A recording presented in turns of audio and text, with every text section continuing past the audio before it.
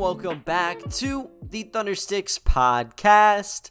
I'm your host, Ben Kreider, and today we're going to be taking our first look at the consensus top 3 prospects in this draft class. Chet Holmgren, Jabari Smith, and Paolo Banchero.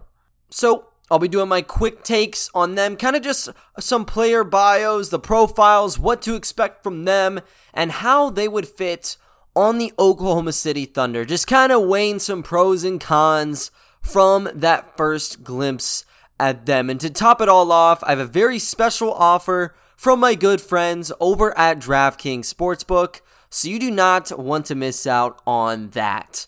Guys, we had a historic day on Tuesday. Not only did the Thunder get picks 2 and 12 out of the draft lottery night, but the podcast hit numbers we have not seen in a very long time. So it was awesome to see everybody kind of rally back. I know on Twitter, there's been a lot of new people surfacing on the Thunder side of things, just a lot more engagements because that was a big moment in the franchise's history. It's kind of been a turning point, and for some fans that might not have the time to watch every game or might need to listen to stuff like podcasts to kind of get the scoop on things, it's understandable being out of the loop when they are rebuilding. But with a piece like this, you just saw the community really just come together as one. And there's a lot of support coming over here for my instant reaction of that. I'll be telling you all now. I'm going to continue talking about draft prospects throughout the next month and revving up into summer league and regular season play. So I really appreciate all of the support that was given. Want to talk about these 3 prospects, though. I know I did on Tuesday, got uploaded Wednesday. That was kind of just my first take on this is what they're good at. I think everybody kind of knows at this stage the basic archetype, but I want to talk a little bit more on all of them and kind of how they would work in Oklahoma City's system. And we're going to start out with Chet Holmgren. And whenever the envelope started pouring out, it didn't look like Holmgren was the pick for the Magic. Obviously, the order will be Orlando at 1, OKC at 2. Number 3 has the Houston Rockets, and Sacramento will be rounding it out at 4. Got Detroit as the big loser from lottery night at 5. But the mock drafts you saw, and these are the quick ones, 2 minutes after the cards are revealed, so they don't have much time. A lot of them had Jabari Smith going there, and Chet being available at number 2. Chet has been the consensus number 1 guy for this draft class really since I could remember. Coming out of high school, he was the number 1 prospect. Everybody was talking about Chet, and he had a very successful season at Gonzaga. We'll see where he ends up going. I know on Instagram, Josh Giddey was throwing emojis on posts, and that's breaking news, guys. A lot of people were talking about that, and that's just how social media is, right? And I think it's cool that Giddey was reacting. If I'm on the Mavericks department, the Magic department, I'm seeing that. I'm like, hey, maybe we should pretend we're taking Holmgren, even if we're not, because you already know one of the Thunder's biggest players has been really vocal about getting him, and by really vocal, I mean whatever emoji it was, probably a smiley face or whatever, But anyways, Holmgren could be a viable option at pick number 2. You look at his overall frame, he's 7 feet tall, 195. He didn't participate in any combine measurements or the combine really at all. He's basically there to do some pre-draft workouts with set teams, and he wasn't looking to get into scrimmages. Understandable. He's in the top 3, basically locked right now. But he has that 7 foot, 195 pound package. Comes with a 7'6" wingspan. So he is a one-of-a-kind prospect. That's why he's been so harped up. And he's able to convert from 3. He's shown elite rim protection at the collegiate level. And there's just basically an unlimited palette for him. He's still pretty young. And, given his size, it's a really good base, not only with what he showed at Gonzaga, but he's a guy that could be a nightmare in a couple of years. So that's why everybody's really kind of infatuated with Chet. Now, he averaged 14.1 points, 9.9 rebounds, and 3.7 blocks across 32 games for the Zags. If you look at some of the highlight tapes, there is a lot you can talk about there. And rest assured, I'm going to be having like 45-minute podcasts on just set players alone. So, and I have the chat one already ready, by the way. But yeah, there's a lot that you can pick apart with his game. This is more just like the basics. I think we'll go more analytical as we get through the weeks. Anyways, though, he was dominant from all three levels with Gonzaga. He shot 80 of 100 in the painted area, set to 80%. Did it with both hands, so he has dexterity inside. And he doesn't play like he doesn't weigh like 200 pounds. You know, he goes downhill like he's 230, and he's able to absorb contact when he's going up for these layups. And sometimes he's even able to rise above the rim for some dunks. So he's able to clean things up when he's kind of in the half court, even in fast break situations. And when he has that head of steam, like I said, you never realize that he's not 200 pounds. And even in the post, you don't see him work a ton like as this dominant interior force, you know, back you down type. But he has very elite footwork, which kind of makes up for that lack in like just overall strength, because he's not this burly dude, you know, he's not a Kenneth Lofton type. This is more of the Poku type, where he's very lanky, but because he gets those angles properly and he's so lengthy with that 7'6" wingspan, he's able to turn that corner on you and kind of get those flip shots up and in before the defender's able to react. So he has a salivating game when it comes to playing inside, but the real moneymaker comes from the three and kind of the different parts he can play, because he can plug and play just about anywhere in terms of where he needs to be. He can space the floor out, and he shot 39% with Gonzaga. That was 41 of 105 on those attempts.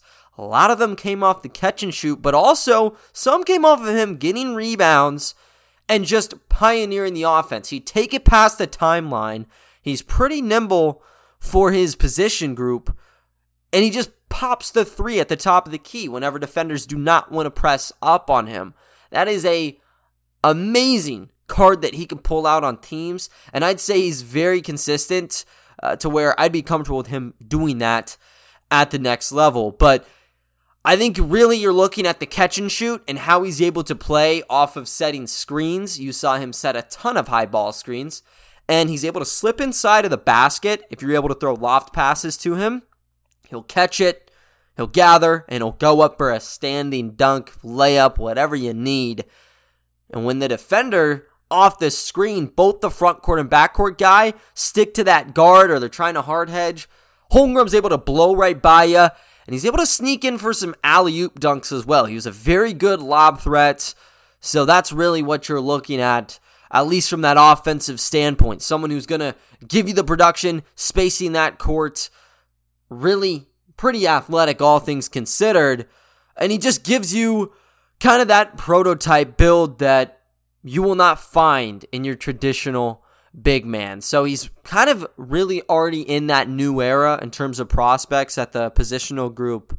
And that size is obviously something that will get you up big boards for sure. And defensively, I think that's even where he's better right now. Now, he does have a glaring hole, and that's in his perimeter defense. You definitely don't want to leave him on an island with some of these guards. Like, I think if you put him up against a Jalen Green type prospect, where Jalen has just explosive dribble moves. And I'm going to pivot real quick. I saw something on Twitter where people were saying Giddey was a better scorer than Jalen Green. I don't know about that, honestly. That's just kind of a side thing. I know some people might not like that, but Jalen Green is an elite scorer. I think I had him as my top scorer out of last year's draft class. But you just picture Green with not just the handles he has like between the legs, behind the backs, but his step back is really bar none around the league. That level of self-creation can screw up Holmgren because he is so kind of like hyperactive on his feet, and that can lead to people turning the corner and driving inside, but his strides are so large. He can recover both on closeouts and in terms of chase down blocks. The 3.7 blocks were not all coming around the basket and him playing, just like standstill 5. Good cut of them came with him on the chase. Him having to be on the run to get the blocks on chase downs and doing it on guards. Even in the post, he was able to do some work. I know Jalen Duren, when Memphis and Gonzaga met in the second round this year. Duren was trying to play bully ball, and to some extent it worked. He was able to create the initial space off of the back downs. He's putting a lot of upper body strength into it. But as soon as he tried going up for these layups, Holmgren got that kind of back on his feet, I guess you could say, and was able to sky up and just barely affect those layups to where they were rejections and they were able to take it the other way. So he's an elite shot blocker who does carry that offensive upside that a lot of teams will be very excited for. Moving on to the next prospect in Jabari Smith. This is a lethal, sharp shooter. He shot 42% with the Auburn Tigers from distance this year, taking about 5.5 threes there. And he shot 44% off the catch. The overall averages were 16.9 points, 6.5 rebounds, and 2 assists across 34 games. Auburn does not have the roster like Gonzaga or a Duke or a Kentucky. It was basically Jabari sort of as that one-man show. You know, I think even like last year, Auburn's team was a lot more depth-heavy. They had guys like Sharif Cooper and JT Thor that they could operate with. Yeah, I think Jabari was kind of that main piece that they had on the crew. However, you look at him, you're looking at a guy that the modern NBA has basically adapted. You're looking at a 6'10" shooter. His jump shot will be something talked about for the next month and beyond. It is one of the most fluid, quick releases that I've seen in a prospect this year, even last year. Like, you did not see very, beautiful jump shots. That's what I'm calling Jabari's. It's a beautiful jumper. He has limitless range attached to it, and he's doing it at 6'10". I could tell you that there were some good-looking releases last year for sure, but they weren't 6'10" guys. They weren't power forwards, small forwards. They were all backcourt.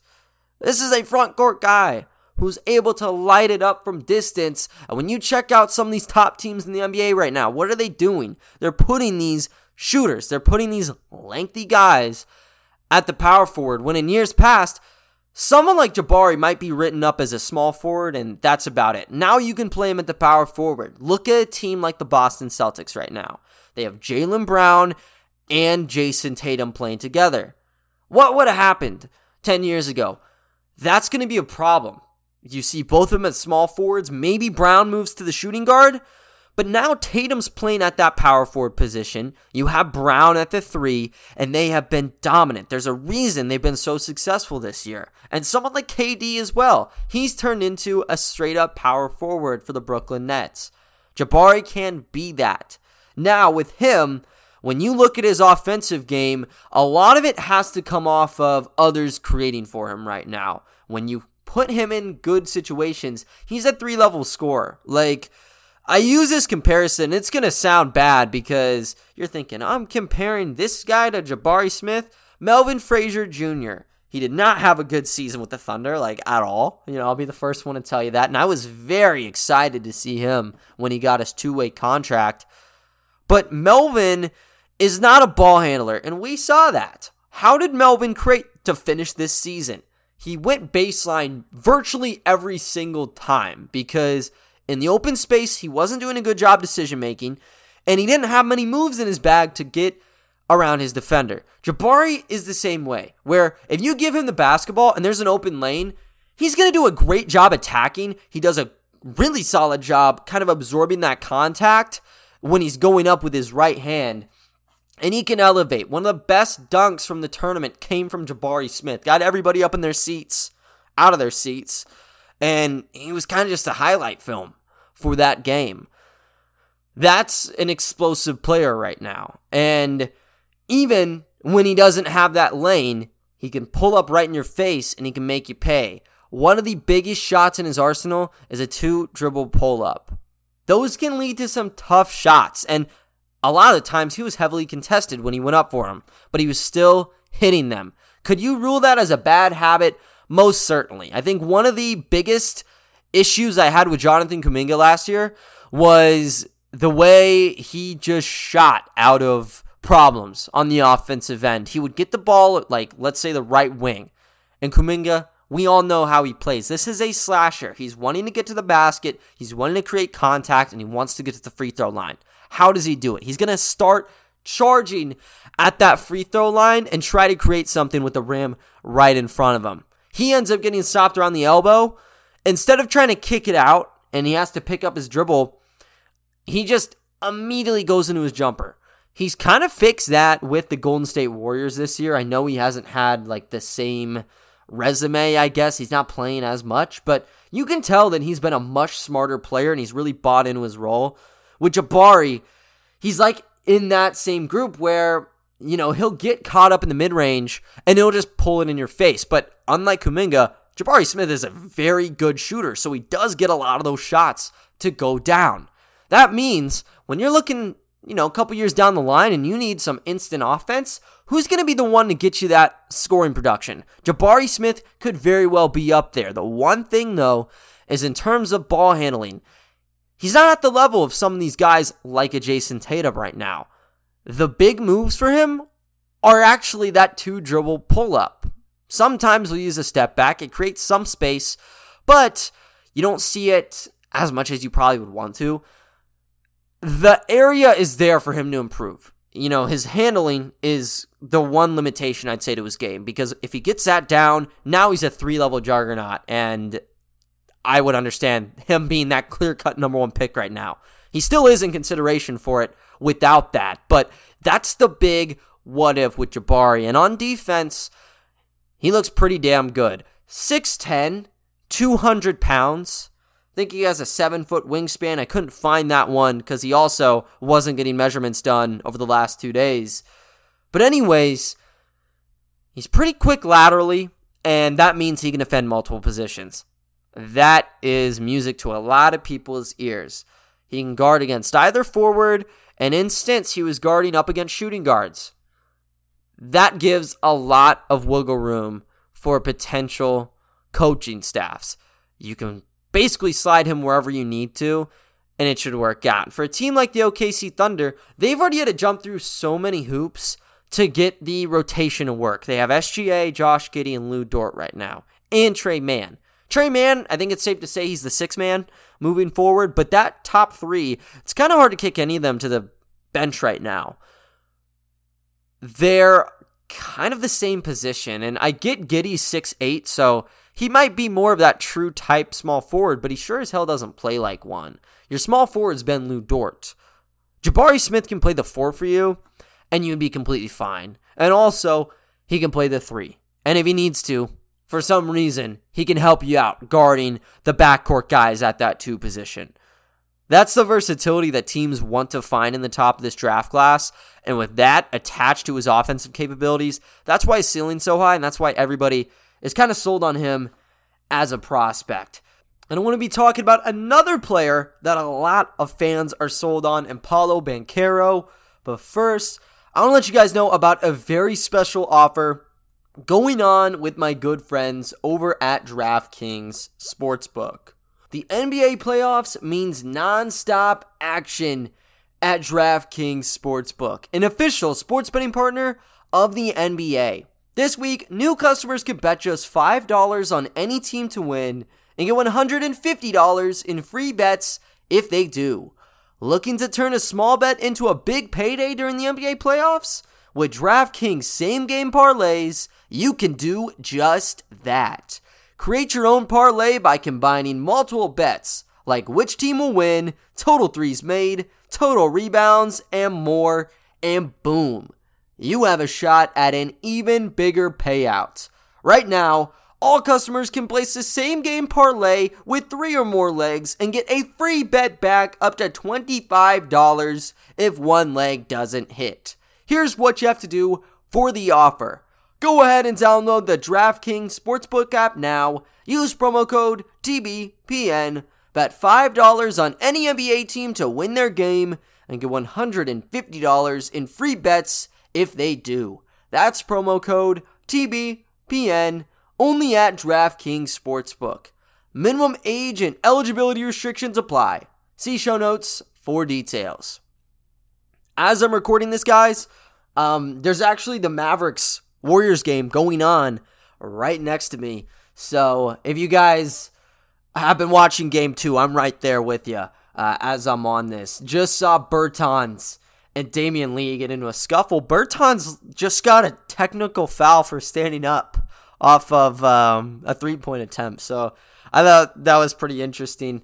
If you see text for Davis Bertans on the Sportsbook app and you bet on it, you probably made a lot of money right there. We'll see what happens in game number 3. You got to go to Miami and their series, going to Boston first, of course. But it's been a very fun playoffs, and I'm very, very interested to see who makes the finals. I'm always on that camp where, or at least lately, I've been on the camp where I just want to watch good basketball. I want to see good storylines, and whichever team makes it, makes it. I don't really have an affiliation to a playoff team right now.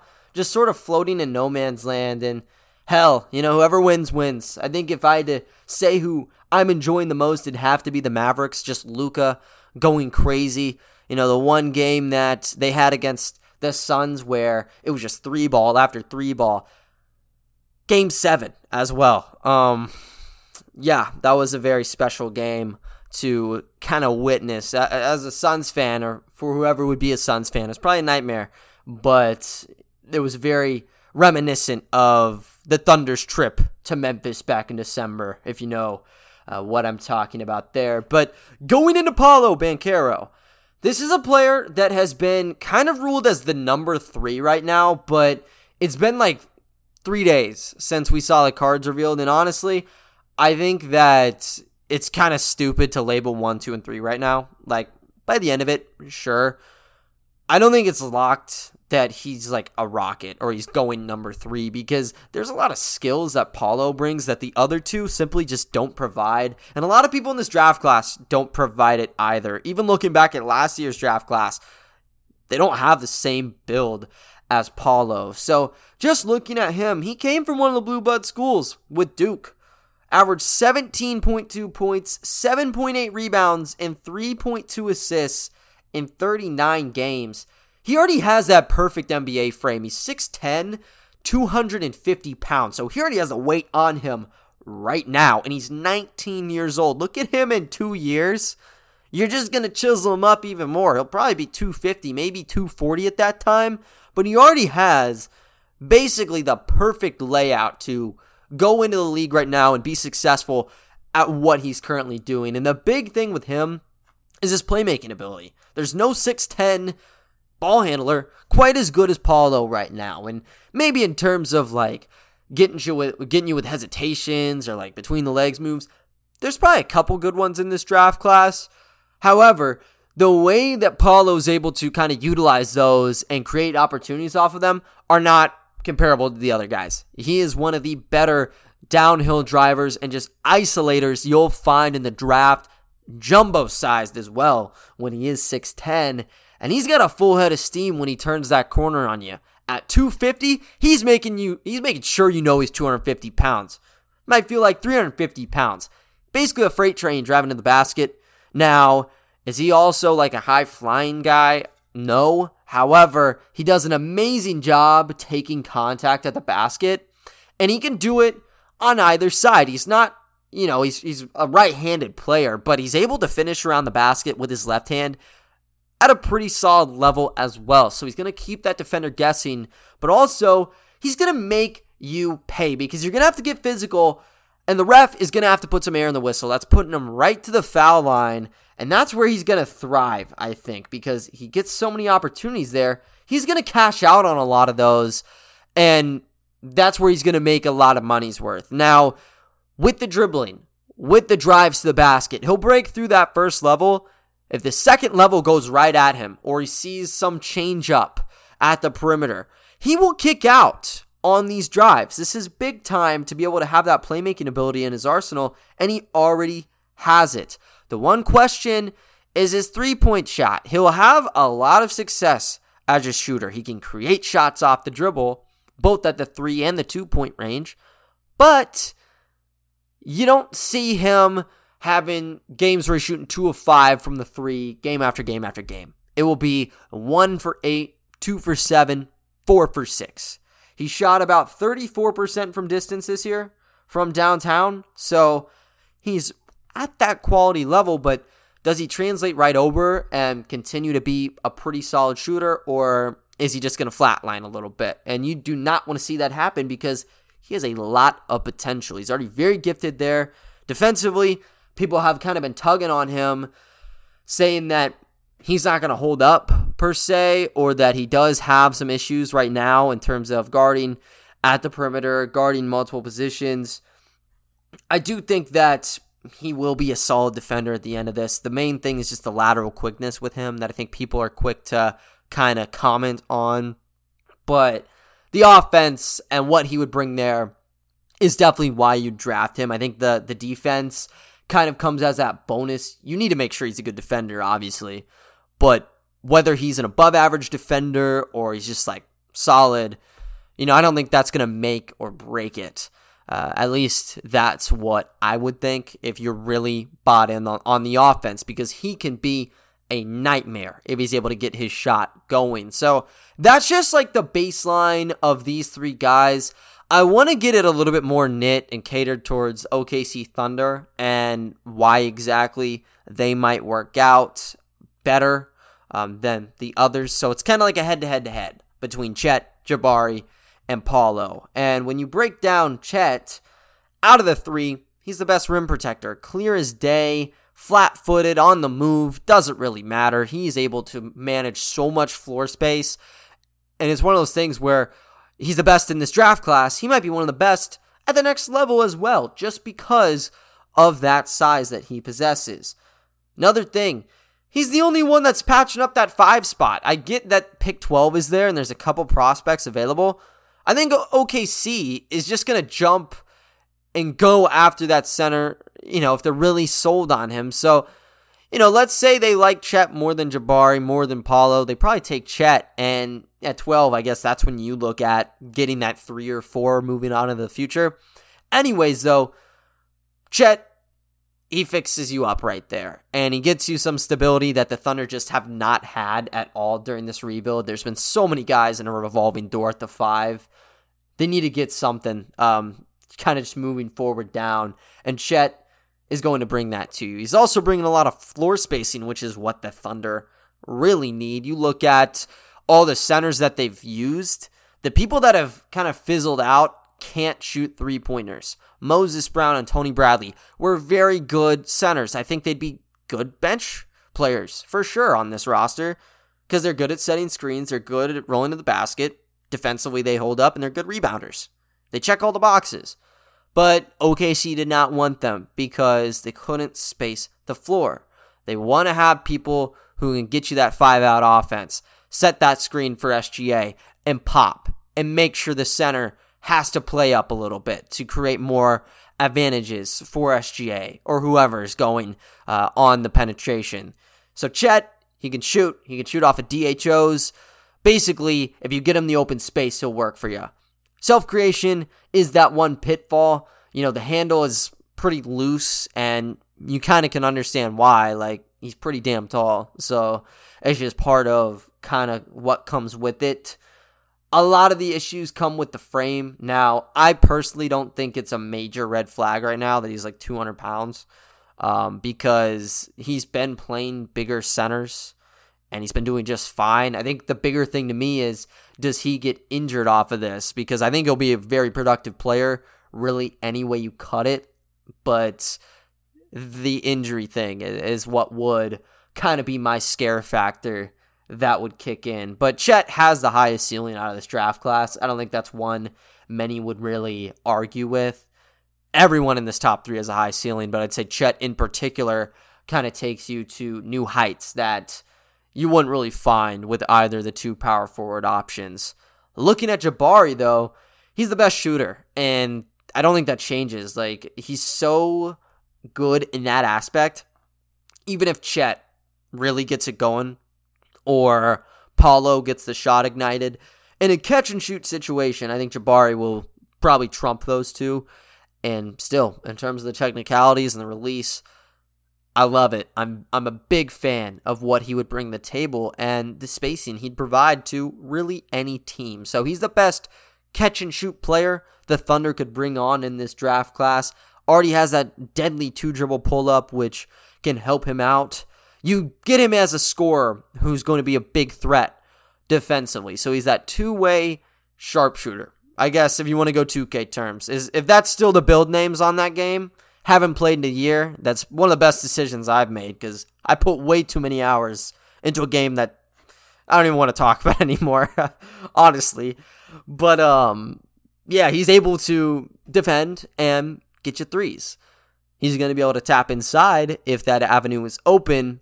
But the one con I will say is that he never really tested his boundaries a lot as a playmaker, as a ball handler.